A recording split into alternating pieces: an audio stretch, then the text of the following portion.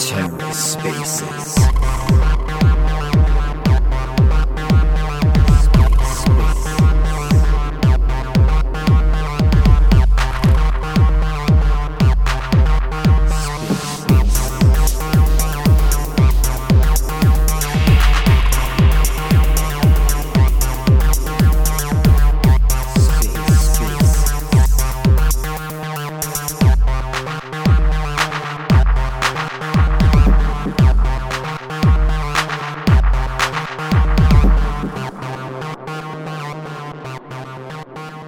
Welcome everyone. Appreciate you all joining here on time. We're going to be covering some weekly protocol updates, and then for a lot of us, the end of this week is going to be holidays, so we're going to be keeping this tour space a little bit short. But we're going to give this another minute or so, waiting on Carter to come join us, and then we'll get this thing kicked off. Appreciate you guys being here.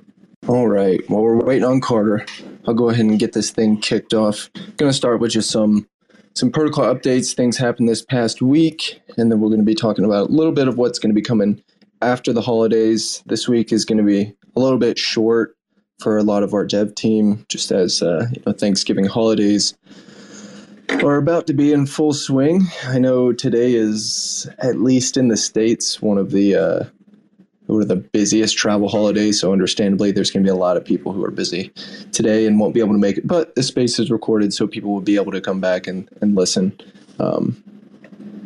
back at a later date. But just wanted to give some updates on everything that we did last week.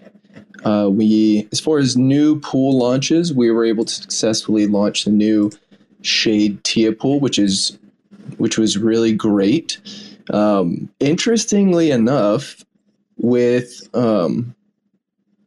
even with currently there's about 7,000 in TVL in that pool, but since we've launched it, I think almost every single day that we've launched it, we've had higher trading volume than the actual TVL. So full TVL of that pool is being traded. So liquidity providers are eating really well, and also this is, a profitable pool for the protocol. So it's always cool to see new launches go really, really well, even, with relatively smaller TVL than some of our other pools, especially some of our bigger pools.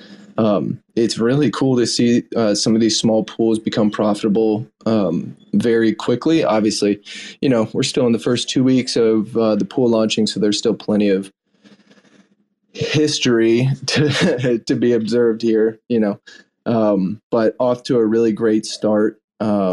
Previously to that, we had launched DYDX pool. We were one of the first DEXs in the Cosmos to launch DYDX. Differences with this one, we're pairing it to Silk, so slightly different liquidity provider dynamics than the Shade TIA pool. But it's been really interesting over the past week, especially as we've seen, increased volatility in the markets, seeing the activity within private DeFi. We've seen a lot of people, leveraging liquidity providing as a way to take advantage of this volatility.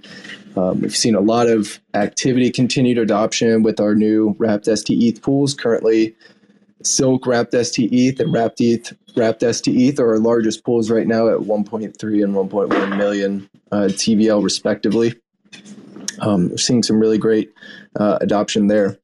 As far as borrowing activity, this past week we saw very briefly ST Atom Vault hit its Silk allowance cap, which an allowance cap for these collateral vaults is effectively how much debt the protocol is willing to, or is going to allow users to take out against a particular type of collateral.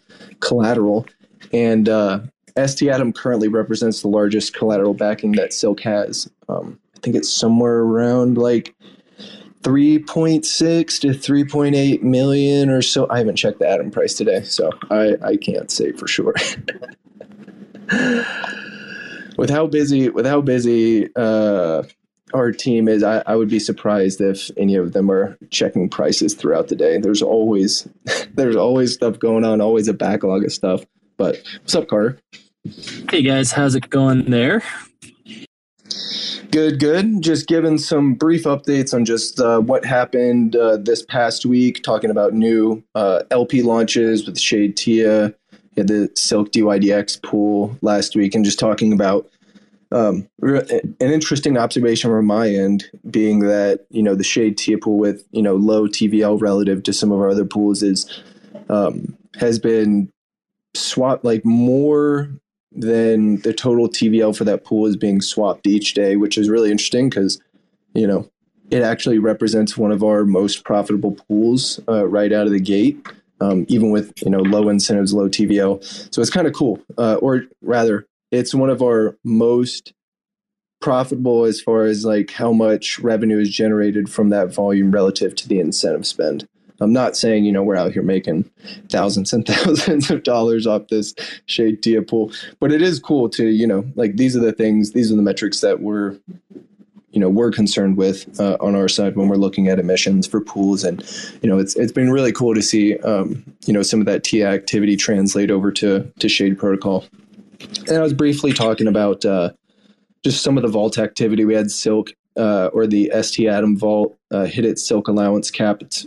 There's still some available Silk right now, but it's interesting, seeing ST Atom as our largest collateral backing, hitting that Silk allowance cap again. And I think there were multiple decentralized stablecoins in the Cosmos that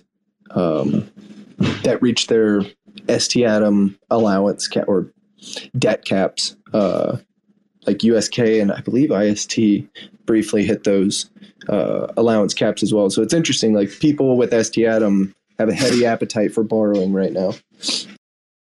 Yeah, it's cool to see that Silk is also the largest ST Atom backed stablecoin in all of Cosmos. Like it's one of those, I think that Twitter thread came out from Stride with that cool little chart. It's just cool to see how much work Shade Protocol is putting in, and we'll continue to slowly but surely organically grow, and it's fun. Yeah, I'm just going through some of the other updates that we've seen. As far as staking is one where it's interesting. Like I feel like anytime we give an update on staking, we're basically just going to be saying like, oh, staking's at a new all-time high, or like percent of supply that's staked is at a new all-time high. Currently, there's 1.05 million staked, just shy of 60% of total or circulating supply staked, which is pretty wild right now. There's lots of there's lots of things we can try and garner from this, like try and figure out why people are doing this, why people are, choosing particular avenues to utilize their Shade, whether it be like they're looking for single-sided rewards, they're looking to hedge against the downside, or, whatever the case may be. Staking has been a really, really cool primitive, as simple as it might be, to see grow. And, we've seen our staking APY continue to grow as volatility increases.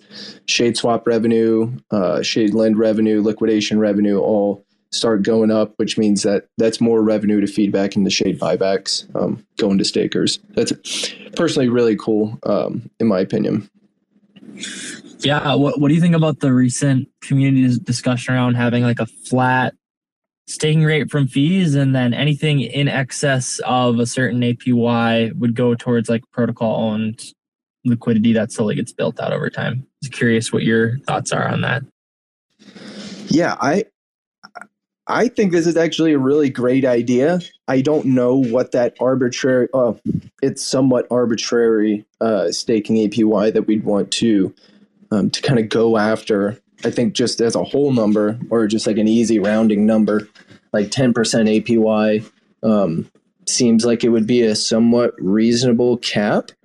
Like 10% single-sided return on an asset over the course of the year is, you're beating, all your traditional sort of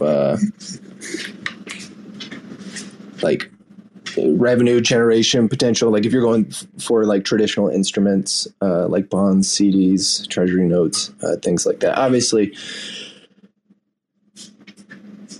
crypto is much more volatile than those types of assets. Yeah. But it's it's an interesting thought experiment of like what, and I think about this with like stablecoin yield as well all the time. It's like, what is the risk appetite or like the yield appetite relative to your traditional instruments that can be used? Like what is the estimated risk profile associated with these opportunities, and that risk profile is kind of exhibited as the difference between what you could get with like traditional instruments like 10-month treasury notes relative to just providing liquidity for stable coins. So if you assume like there's probably at least a 3 to 5% difference there. And then, I would expect something similar with staking. But again, this is, we're trying to peer into the minds of the people who are using our product. And, one of the easiest ways we can kind of achieve consensus is actually going and talking to our users, being able to put up forum posts, trying to spur this discussion. But I personally like the idea because that means that we're able to hit like an agreed upon yield for staking, and then we can start utilizing some of that yield in other places, right? Whether that be directing buybacks to liquidity providers, being able to take some of that revenue and create like in quotes insurance funds or like security funds for being able to ensure Silk solvency for liquidations. I mean, there's a whole bunch of different things that can be used for anyone who's kind of interested in what some of the possibilities are. You can go back and look at the Meta Engine blog in the fee allocation section. There's, I believe, originally 3 or 4 different allocations that fees were originally proposed. And when we launched Shade Staking, we had agreed to, because revenue at that time was a lot lower than it was now, we decided to direct all of that revenue into Shade buybacks and directing to Shade stakers. But, as that revenue grows, it's better for us to have a plan and at least understand what options there are for utilizing this revenue in other ways outside of Shade staking, especially if, those, or the large majority of those actually participating in this opportunity, agree that like, hey, we think that there are also other good ways to utilize this revenue. So,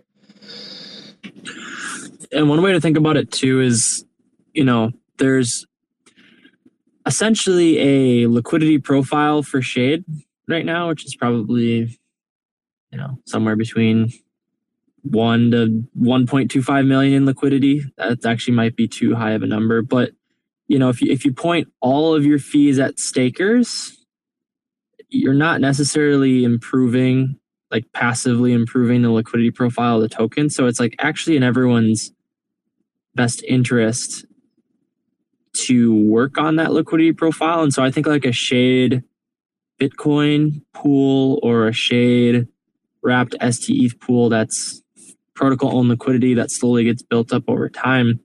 I mean, with the revenue projections we have right now, we could easily get up to a $50,000 to $100,000 worth of protocol and liquidity within, 4, 5, 6 months. And if it's a bull market, that obviously happens a lot faster. But I really like the concept of, it's something I've always harped on, which is like you don't want to overpay for security. And so stakers are extremely valuable and they govern Shade protocol, but there's probably some percentage in there where maybe like somewhere between 7 to 10%. We're at a very healthy bonded ratio right now. I think it's 57%. So I think it would be cool once we have governance to figure out that number. Because I think working on the liquidity profile of the token makes it much easier to buy. It makes price discovery a lot more meaningful. And ultimately, like, security is a function of liquidity. So improved liquidity also improves the security of the Shade DAO as well. So I really only see positive towards building towards that passive protocol and liquidity, but it's all about sequencing, right? Like stakers are rewarded first, and then you work on the liquidity profile second. And then like one day, once we have a very large revenue stream, I would expect that there would also be a security budget where, X percentage of revenue is directed towards rolling audits, rolling security. And like that's the late game I'm very excited about, where we're just dumping tens of millions of dollars into security, and we just consistently do that.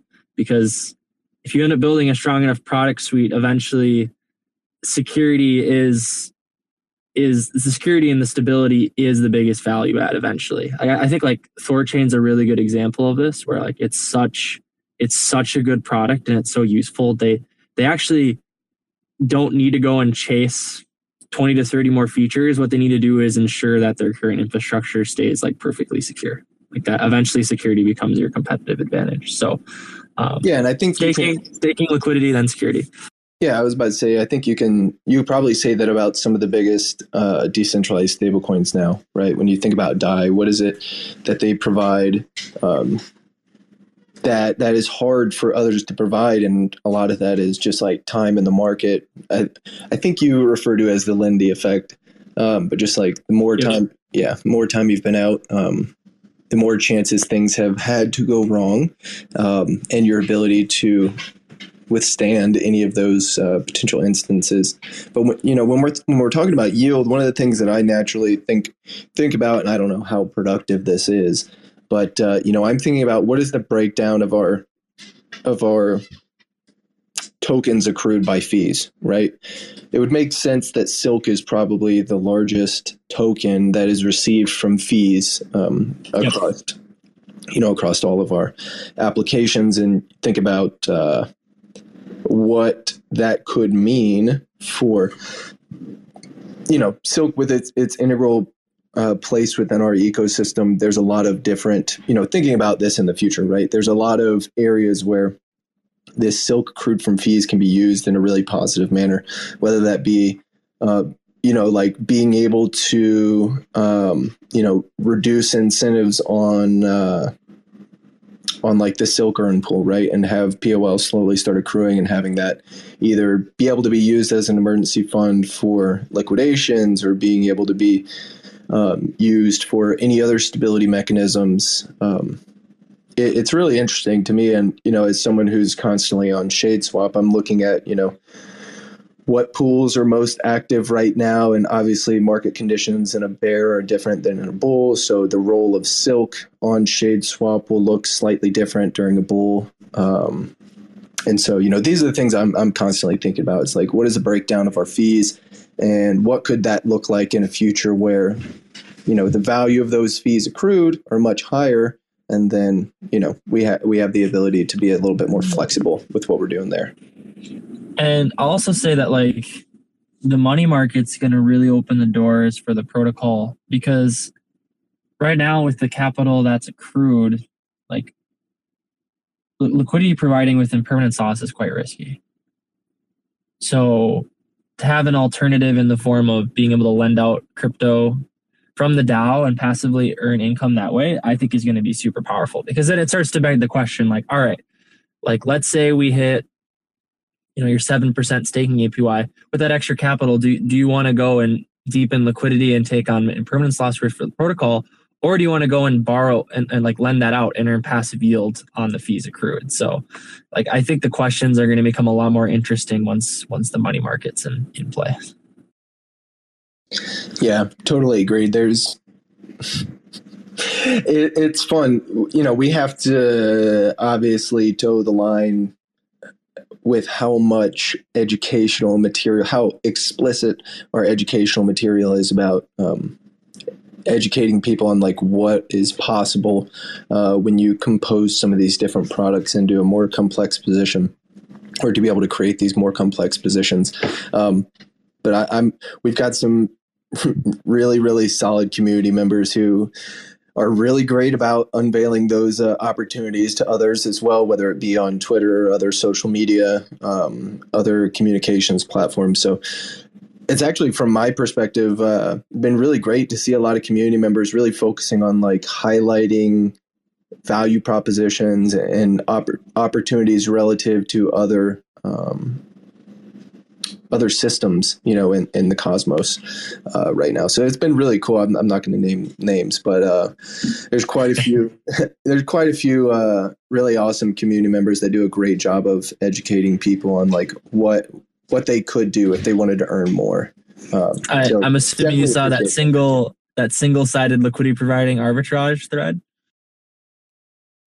Are you talking about? Yeah. Oh, okay. During the thread, yes. That was my favorite one.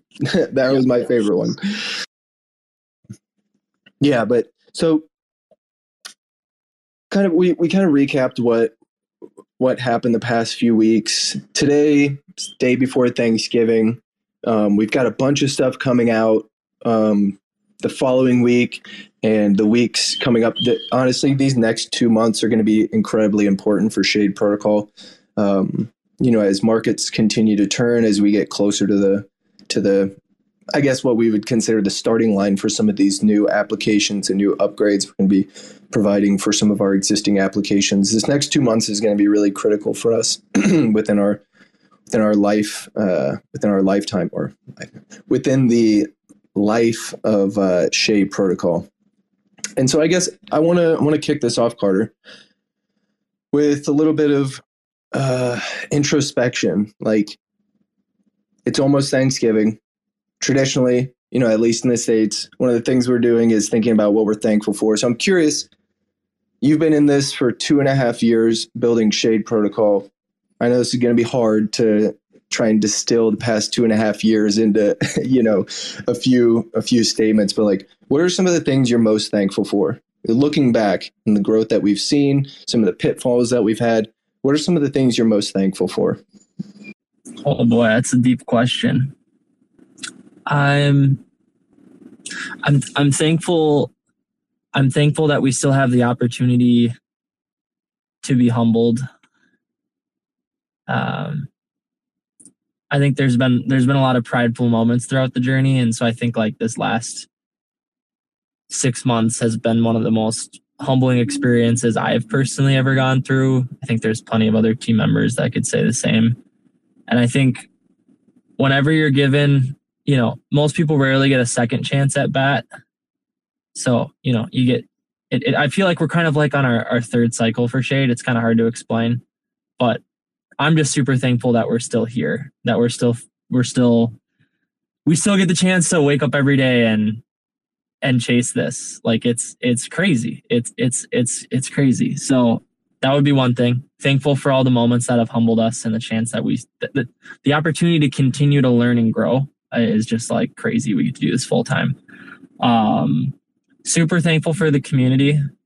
I think the wisdom of the village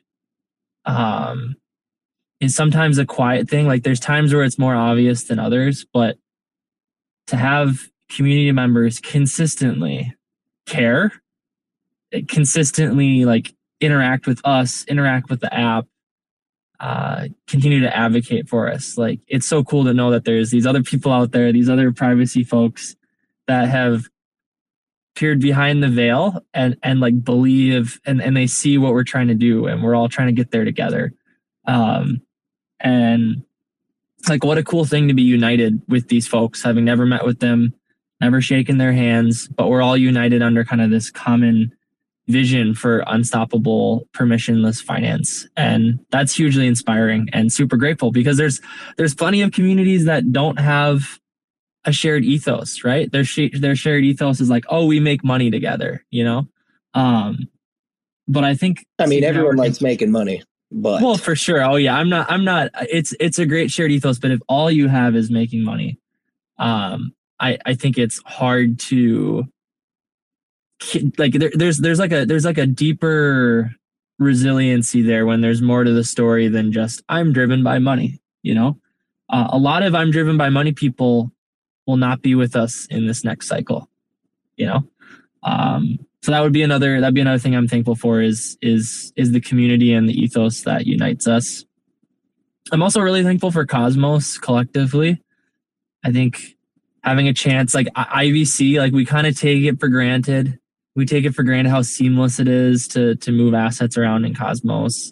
We kind of take it for granted the L1 developers and the people and the node runners and the relayers that keep this whole thing working. So I guess I'm thankful for our dependencies that work. We wouldn't be here without them. Yeah, I'll pause there, Ed. Maybe you have a couple you'd like to share. Yeah, what you mentioned right there in the middle is probably my number one thing, right? We've always talked about how when you're building these products and you expect people to move capital into them and utilize them, right? There is a barrier there when you're presenting a new opportunity, and generally that barrier is overcome by being able to provide greater expected outputs. Meaning people can make more money, people have better financial opportunities. And we've always said that, you have to be more than 2 times greater, right? Just being better than the other person from like a expected outcome is good. And that will get you a certain relative size of user base.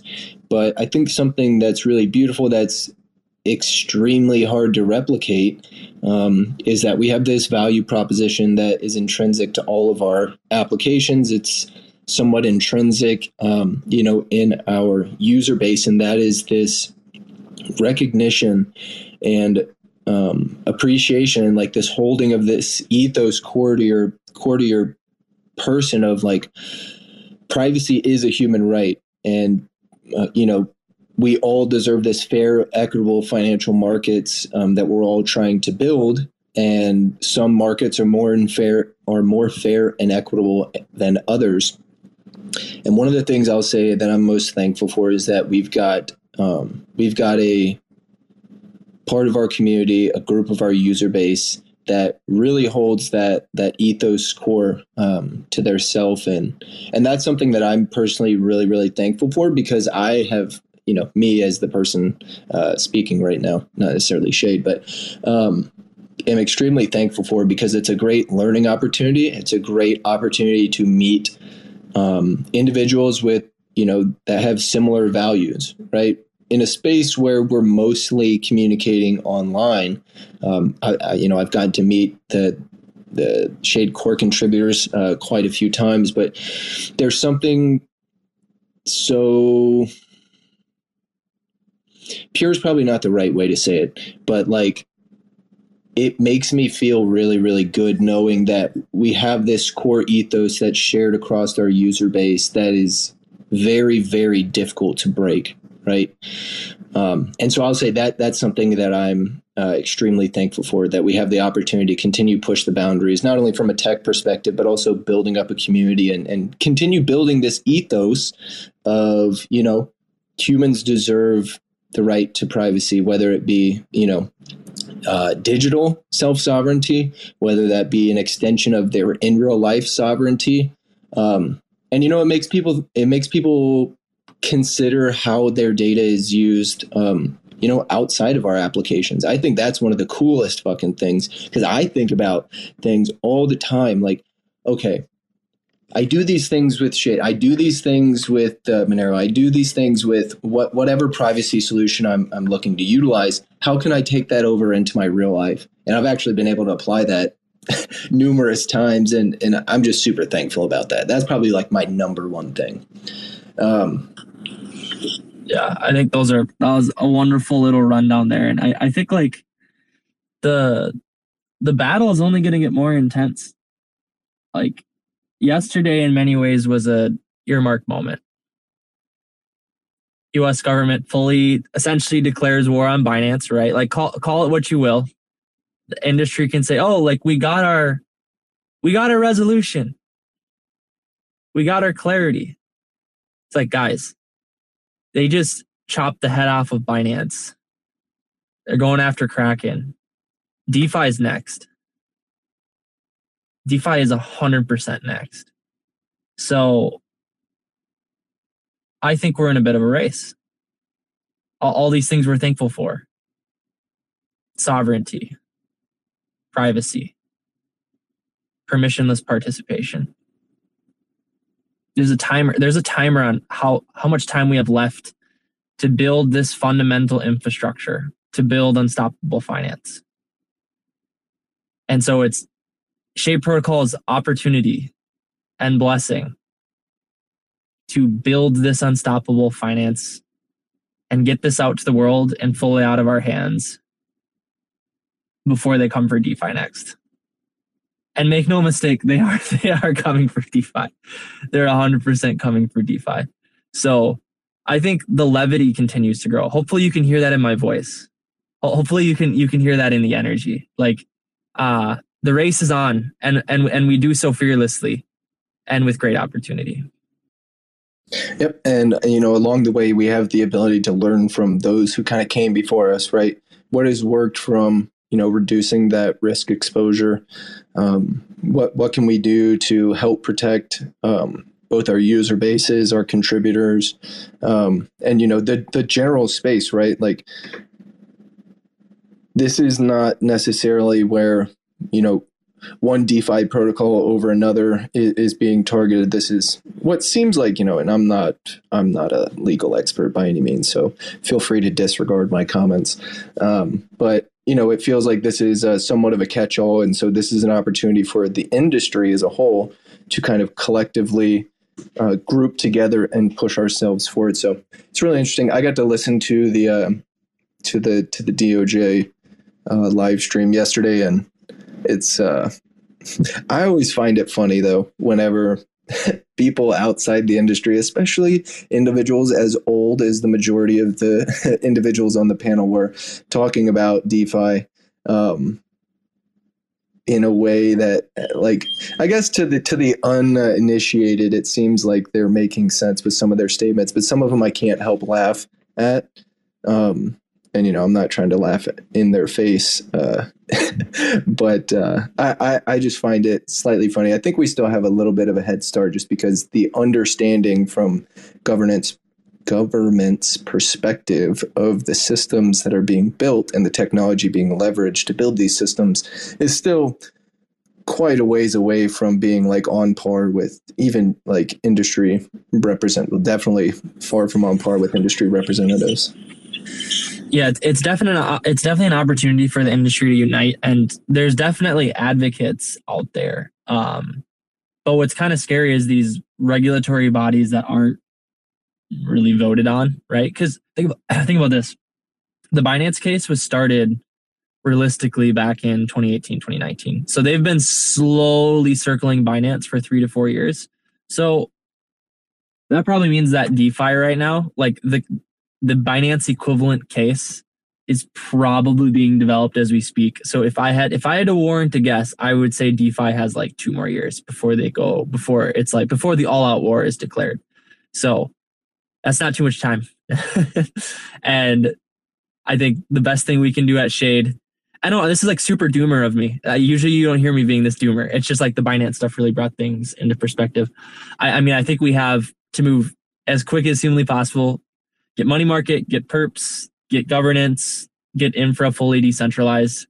2024 is going to be a heck of a ride. And I think we can fully pull it off. Like, I think we can do it. But the concept that centralized teams are going to survive 2-3, it's like, no, like this thing has to be fully distributed. It's the only way.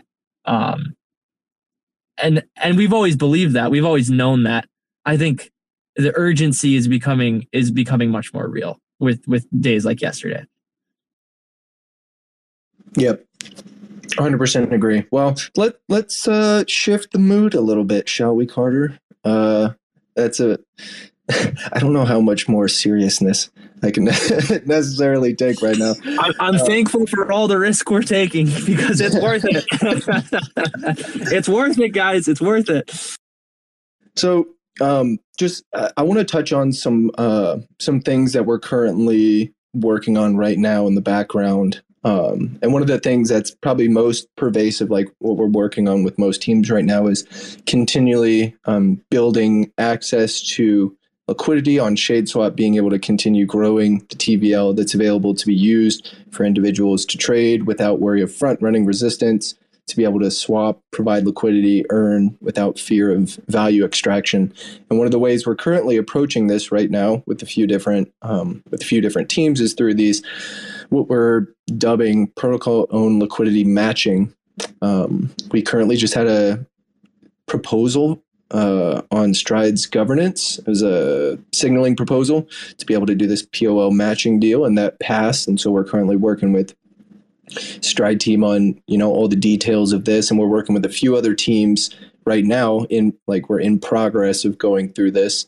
So I didn't know if you wanted to touch on like the value of POL matching relative to like what we might consider like a traditional protocol owned liquidity deal or protocol owned liquidity swap.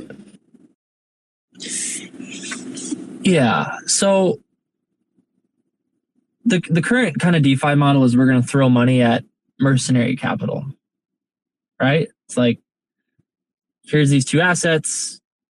We don't own the asset, but we want to encourage a market around that asset. So I'm gonna pay you to bring asset A and asset B, make a pool. I'm gonna pay you to do that.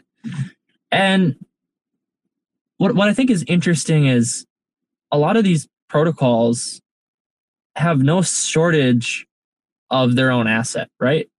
Like, to be honest, there really isn't a shortage of Shade or a shortage of Osmo or Atom, right? But what they have a shortage of is other assets. So it seems like there's this really big opportunity in Cosmos, and this is actually something like the Atom Hub outlined with covenants in the Atom 2.0 white paper. It seems like there's opportunities for protocols to team up to make markets together. And essentially, you're not having to pay mercenary capital because between the two protocols, you're able to make a market. Now, the downside of making a market with another protocol is you're gaining, exposure to that asset because you're making a market that people can trade, and there's impermanence loss tied to it. But if assets on both sides are like fundamentally have good long-term roadmaps and are quality assets, you can sidestep a bunch of rolling costs by just saying, hey, I have a massive abundance of asset A, you have a massive abundance of asset B. Let's make a market together. And so that's what protocol liquidity matching is. It's this methodology of essentially collaborating and teaming up with as many Cosmos projects as possible to make markets together in the most cheap, efficient manner possible. And we're seeing good success with this. Like, Stride proposal passed. Now we're going to be following up with the actual execution prop.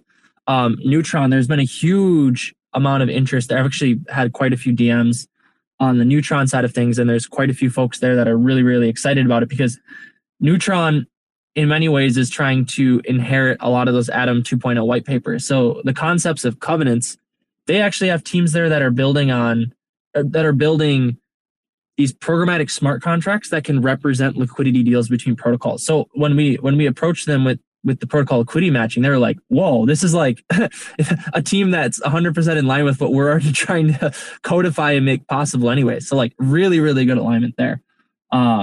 Jackal community is another one with the distributed data storage that we're obviously a big fan of. And I think we're going to continue to approach Cosmos projects and find out like, hey, who wants to collaborate? Who wants to make markets without having to passively spend incentives? And it's highly experimental. There's been OTC deals between protocols before, but this concept of you bring your asset, we bring ours, you keep your asset at the end, we keep our asset at the end. I think it's just really clean, and I'm really excited to see these deals roll out in these coming months and start to get it rolling. Yeah, and it's nice because, when you think about a traditional protocol and liquidity swap, right, you're taking on when you pair that, not only are you taking on impermanence loss, but you're also subject to like speculation of the asset that you swapped with, right? Sometimes that works out really well, like in the case of our POL swap with Manta, that turned out to be a really awesome deal. But also, there are potential downsides, right? And with protocol and liquidity matching, you're really only subject to impermanent loss on your own token, right? Which is helpful. We're reducing speculation for this sort of utility that we're seeking. 100%. And I think it's a great, I mean, you could think of this as like a real world analogy, maybe as like trade routes between countries, something to that effect. And essentially we're trying to spin up as many trade alliances as humanly possible. And like, of course you want the counterparty, you want the country you're cutting a deal with to be a good country with a healthy economy and a healthy community and a healthy future. But I think as long as you do that, I think it brings prosperity to both communities because you're tapping into each other's liquidity, and it creates a really interesting network effect. So if we can tap into 10 to 15 Cosmos protocols for this protocol liquidity matching, they're going to get the benefits of all the other Shade trading pairs and Silk trading pairs, and then we also get all the benefits of all the markets they're attached to. So I think Cosmos should, because of IBC, should be embracing trade alliances like way more aggressively than we have. And I think the only trade alliance that's been super aggressive, and this has been more so by proxy of common shareholders, is like Osmosis and Atom, right? Like there's the reason there's so much Atom liquidity on Osmosis, and like that those Atom Osmo pools are so deep and so efficient. And I think protocols should step outside of their comfort zone and kind of embrace that team trade alliance mentality more aggressively. And I think it's important to also state, like, this is, the presence of POL matching to build TVL doesn't necessarily dictate whether or not there will ever be incentives, or whether or not we're trying to like prevent holders of these assets from also earning with their liquidity. There are a few pools right now on ShadeSwap that are like 100% or close to 100% POL, like Shade Stake Secret Pool, which was created with stake secret received from bonds. But in the future, especially as the bull market goes back and we're talking about volatile pairs, we're not trying to remove or discourage earning opportunities for shade holders or users who have overlap between the shade that they hold or want to acquire and these other assets they might want to pair it against. And so just want to put that out there.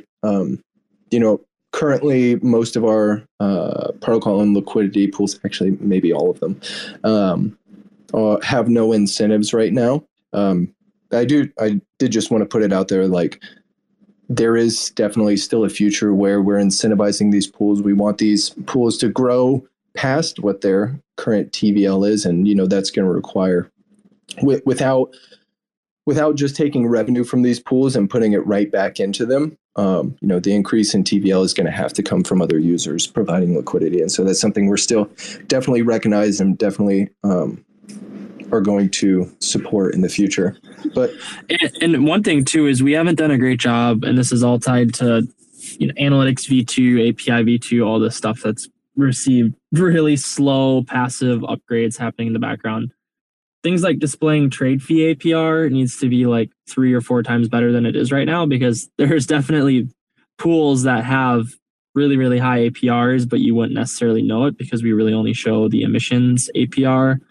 And we previously showed some of those numbers, but they were pretty whack, pretty off. So we're working on, one proposed thing is a contract migration to add on volume statistics to the trading contracts. So that would open up the door to much better stats. And so to TLDR, in the absence of emissions, pools should still grow if they're very popular pairs because of the trading APR.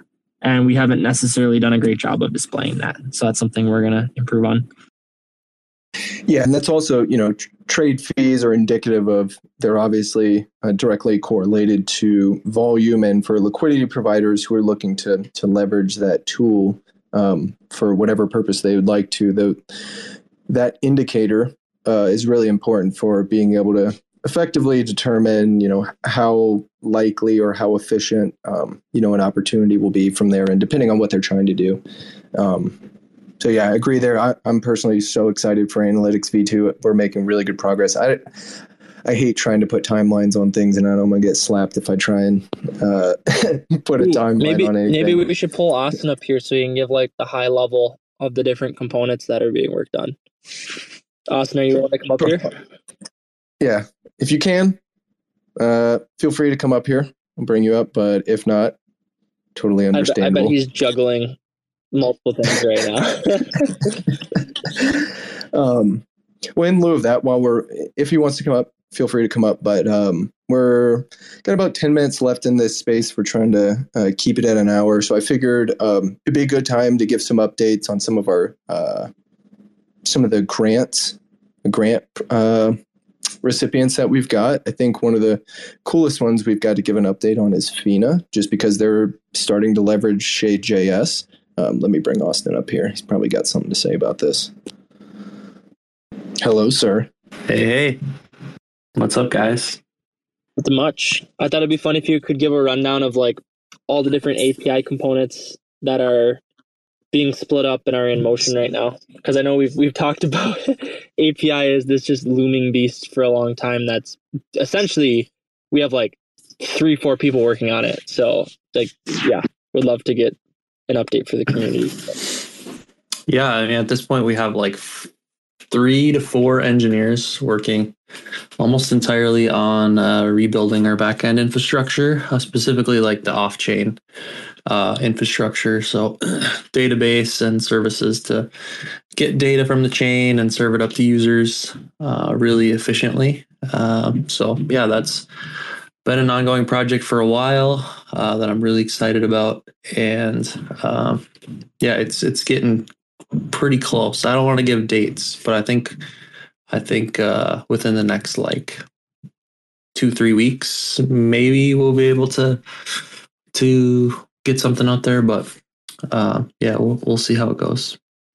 One part of it was open sourcing a library called Shade.js, which I've talked a little bit about in the past, but that's a way to efficiently query the blockchain. And that's something we're using on both our front end and back end. And it's some really nice tooling that anyone in the community can come in and use as well to get data that they need from Shadeswap and eventually other primitives, and do their own integrations and things like aggregators and analytics and things like that people can do on their own with our tooling. So excited to see our stuff that we're working on come to fruition, as well as what other people are going to be building with it.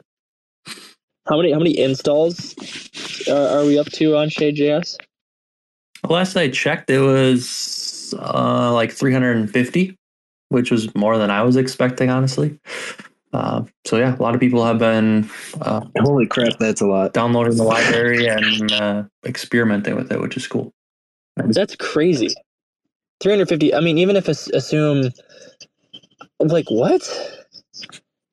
Yeah, I was pretty surprised. I don't know if there's like a bunch of bot activity out there that downloads new libraries or something. Like, could be some of that, but I have had several discussions with people that have been downloading it and using it. And I know the Secret Network dashboard just implemented our batch query optimization so that you can get multiple SNP20 balances at once with a single ping to the node.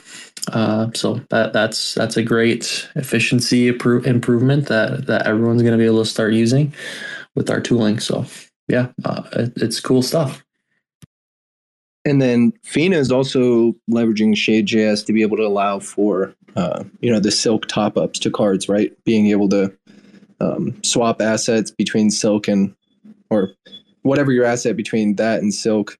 I assume they're probably going to be looking to just go between stables, but the ability for them to use Shade.js, correct me if I'm wrong, but that is helping accelerate their timeline to like completion, correct? At least from like the integration perspective.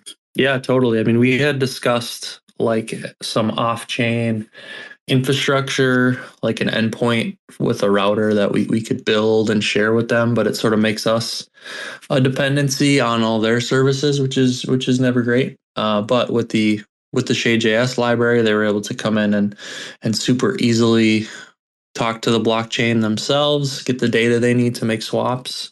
We have an example router optimizer in there as well.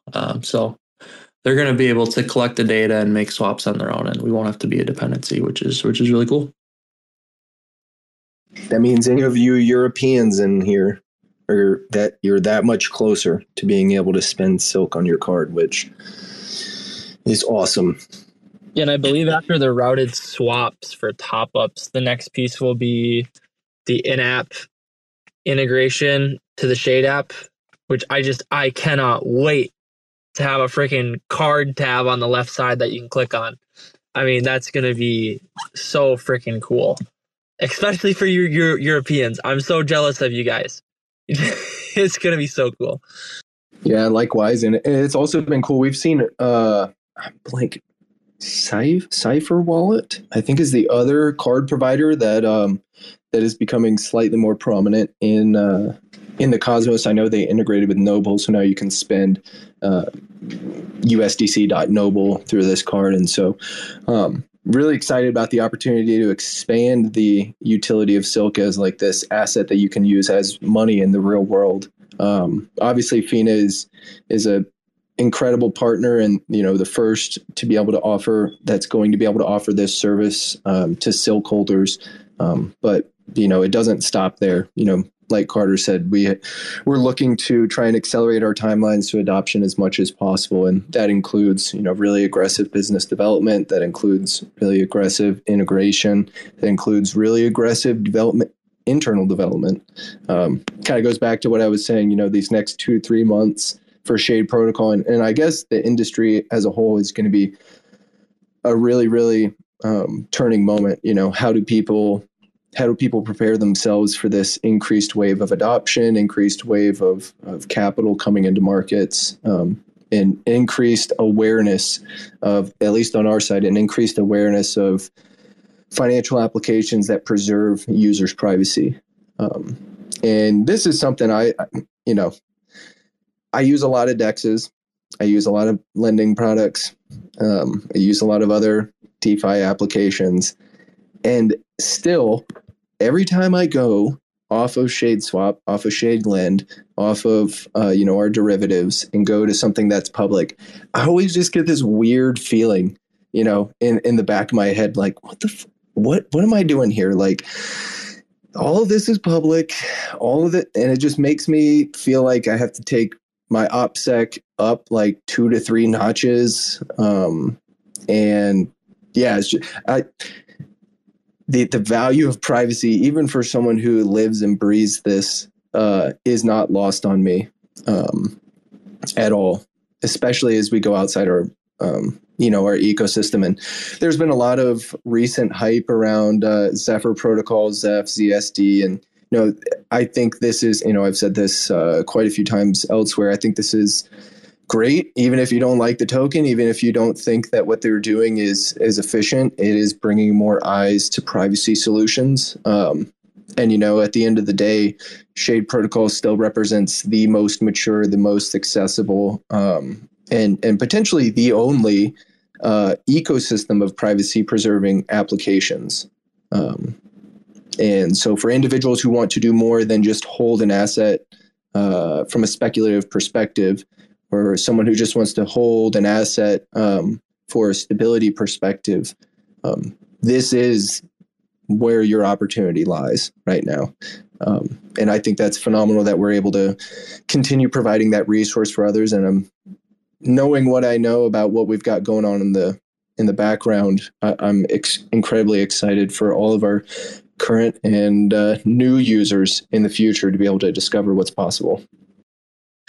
My one mini rant about Zeph, if I may so round out the space. You gotta love like the cyberpunk attitude of like, oh, like we're subverting the government or hyper private, right? Like they're like all in on that. And yet you pegged it to the dollar. come on. Like, where's the subversion? It always gets me.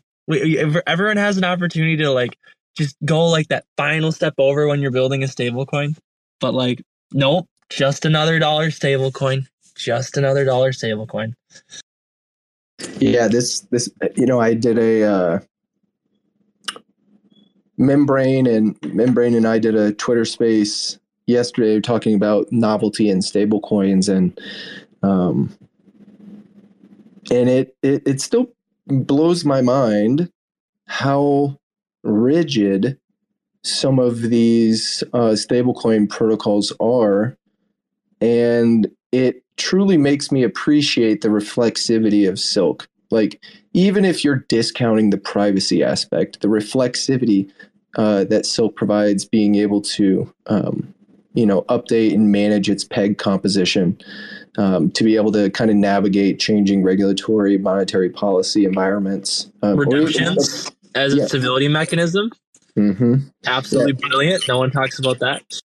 Yeah, it's wild. It just makes me appreciate what we've got, right? Even if it's a slow understanding and appreciation of what we're building and the value of that. I still feel very secure in like the systems of stability and sustainability we've built. I think you said it best. I'm assuming you're the person that said this, but like, trying to predict the future is pretty futile, right? So trying to predict what is going to happen in 2, 3, 5 years is, damn near impossible. And the best thing you can do is make sure that you are able to be flexible regardless of the outcome. And that's something I think we've set ourselves up for incredibly. Just wait for when the U.S. government does a blanket ban. Like, imagine the story, guys, right? Because they just chopped the head off of Binance. Fast forward like a year. I think the probability that they say, hey, U.S. citizens, it's illegal to own a U.S. dollar decentralized stablecoin, that there's a greater than 0% probability that happens. Where does DeFi liquidity go if something like that happens, right? And we're talking about long tail catastrophic regulatory events, right? But if crypto has been defined by one thing, it's all of the long tail things that inevitably happen. That's what Terra was. That's what FTX was. That's what a $4 billion Binance settlement CEO step down is. When it comes to DeFi, who was prepared for the most absurd censorship environment, right?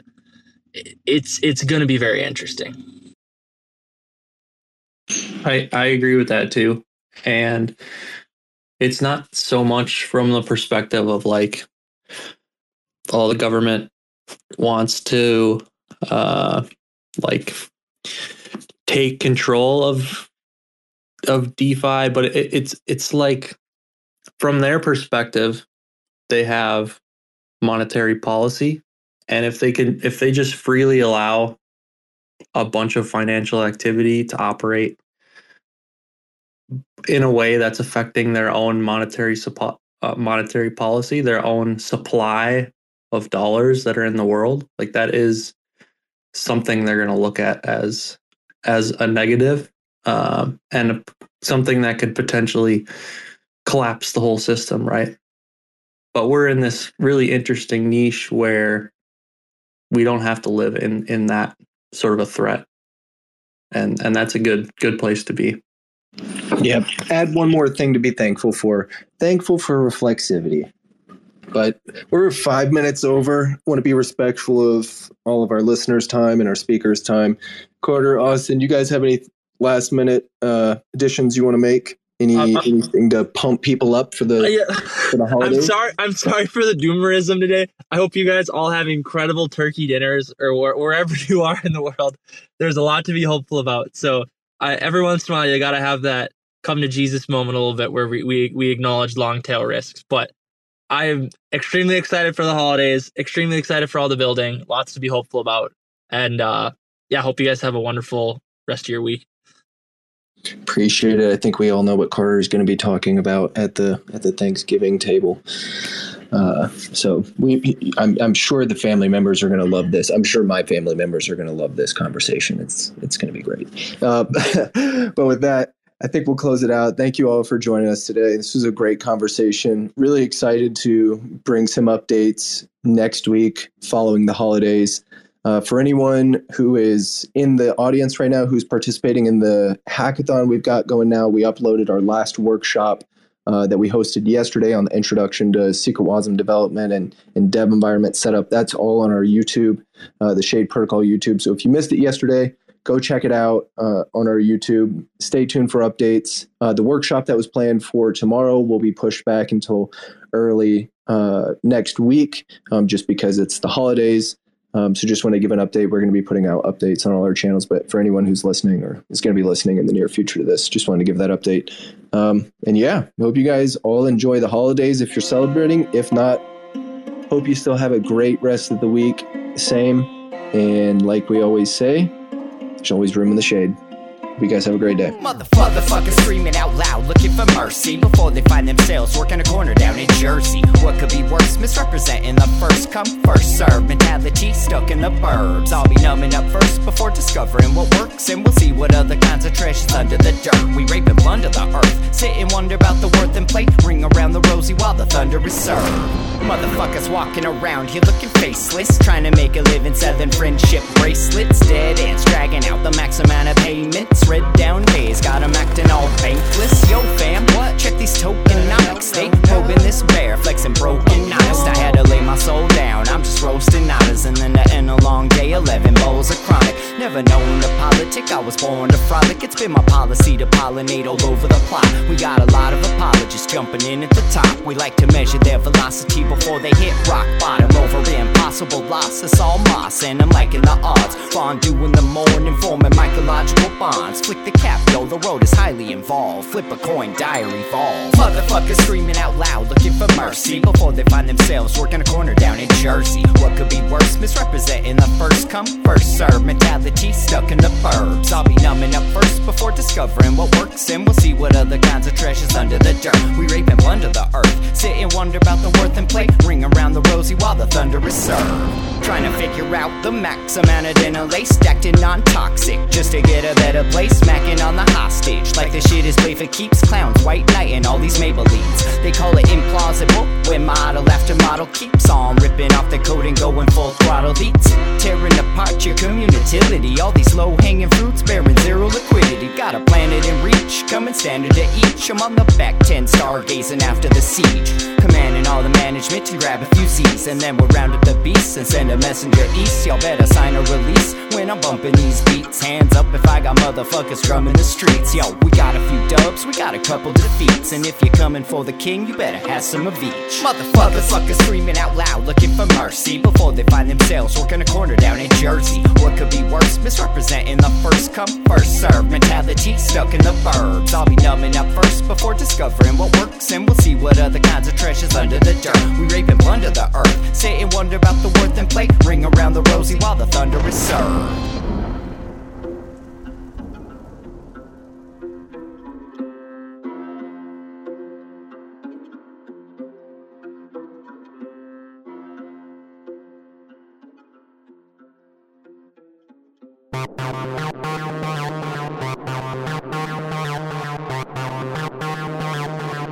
TerraSpaces.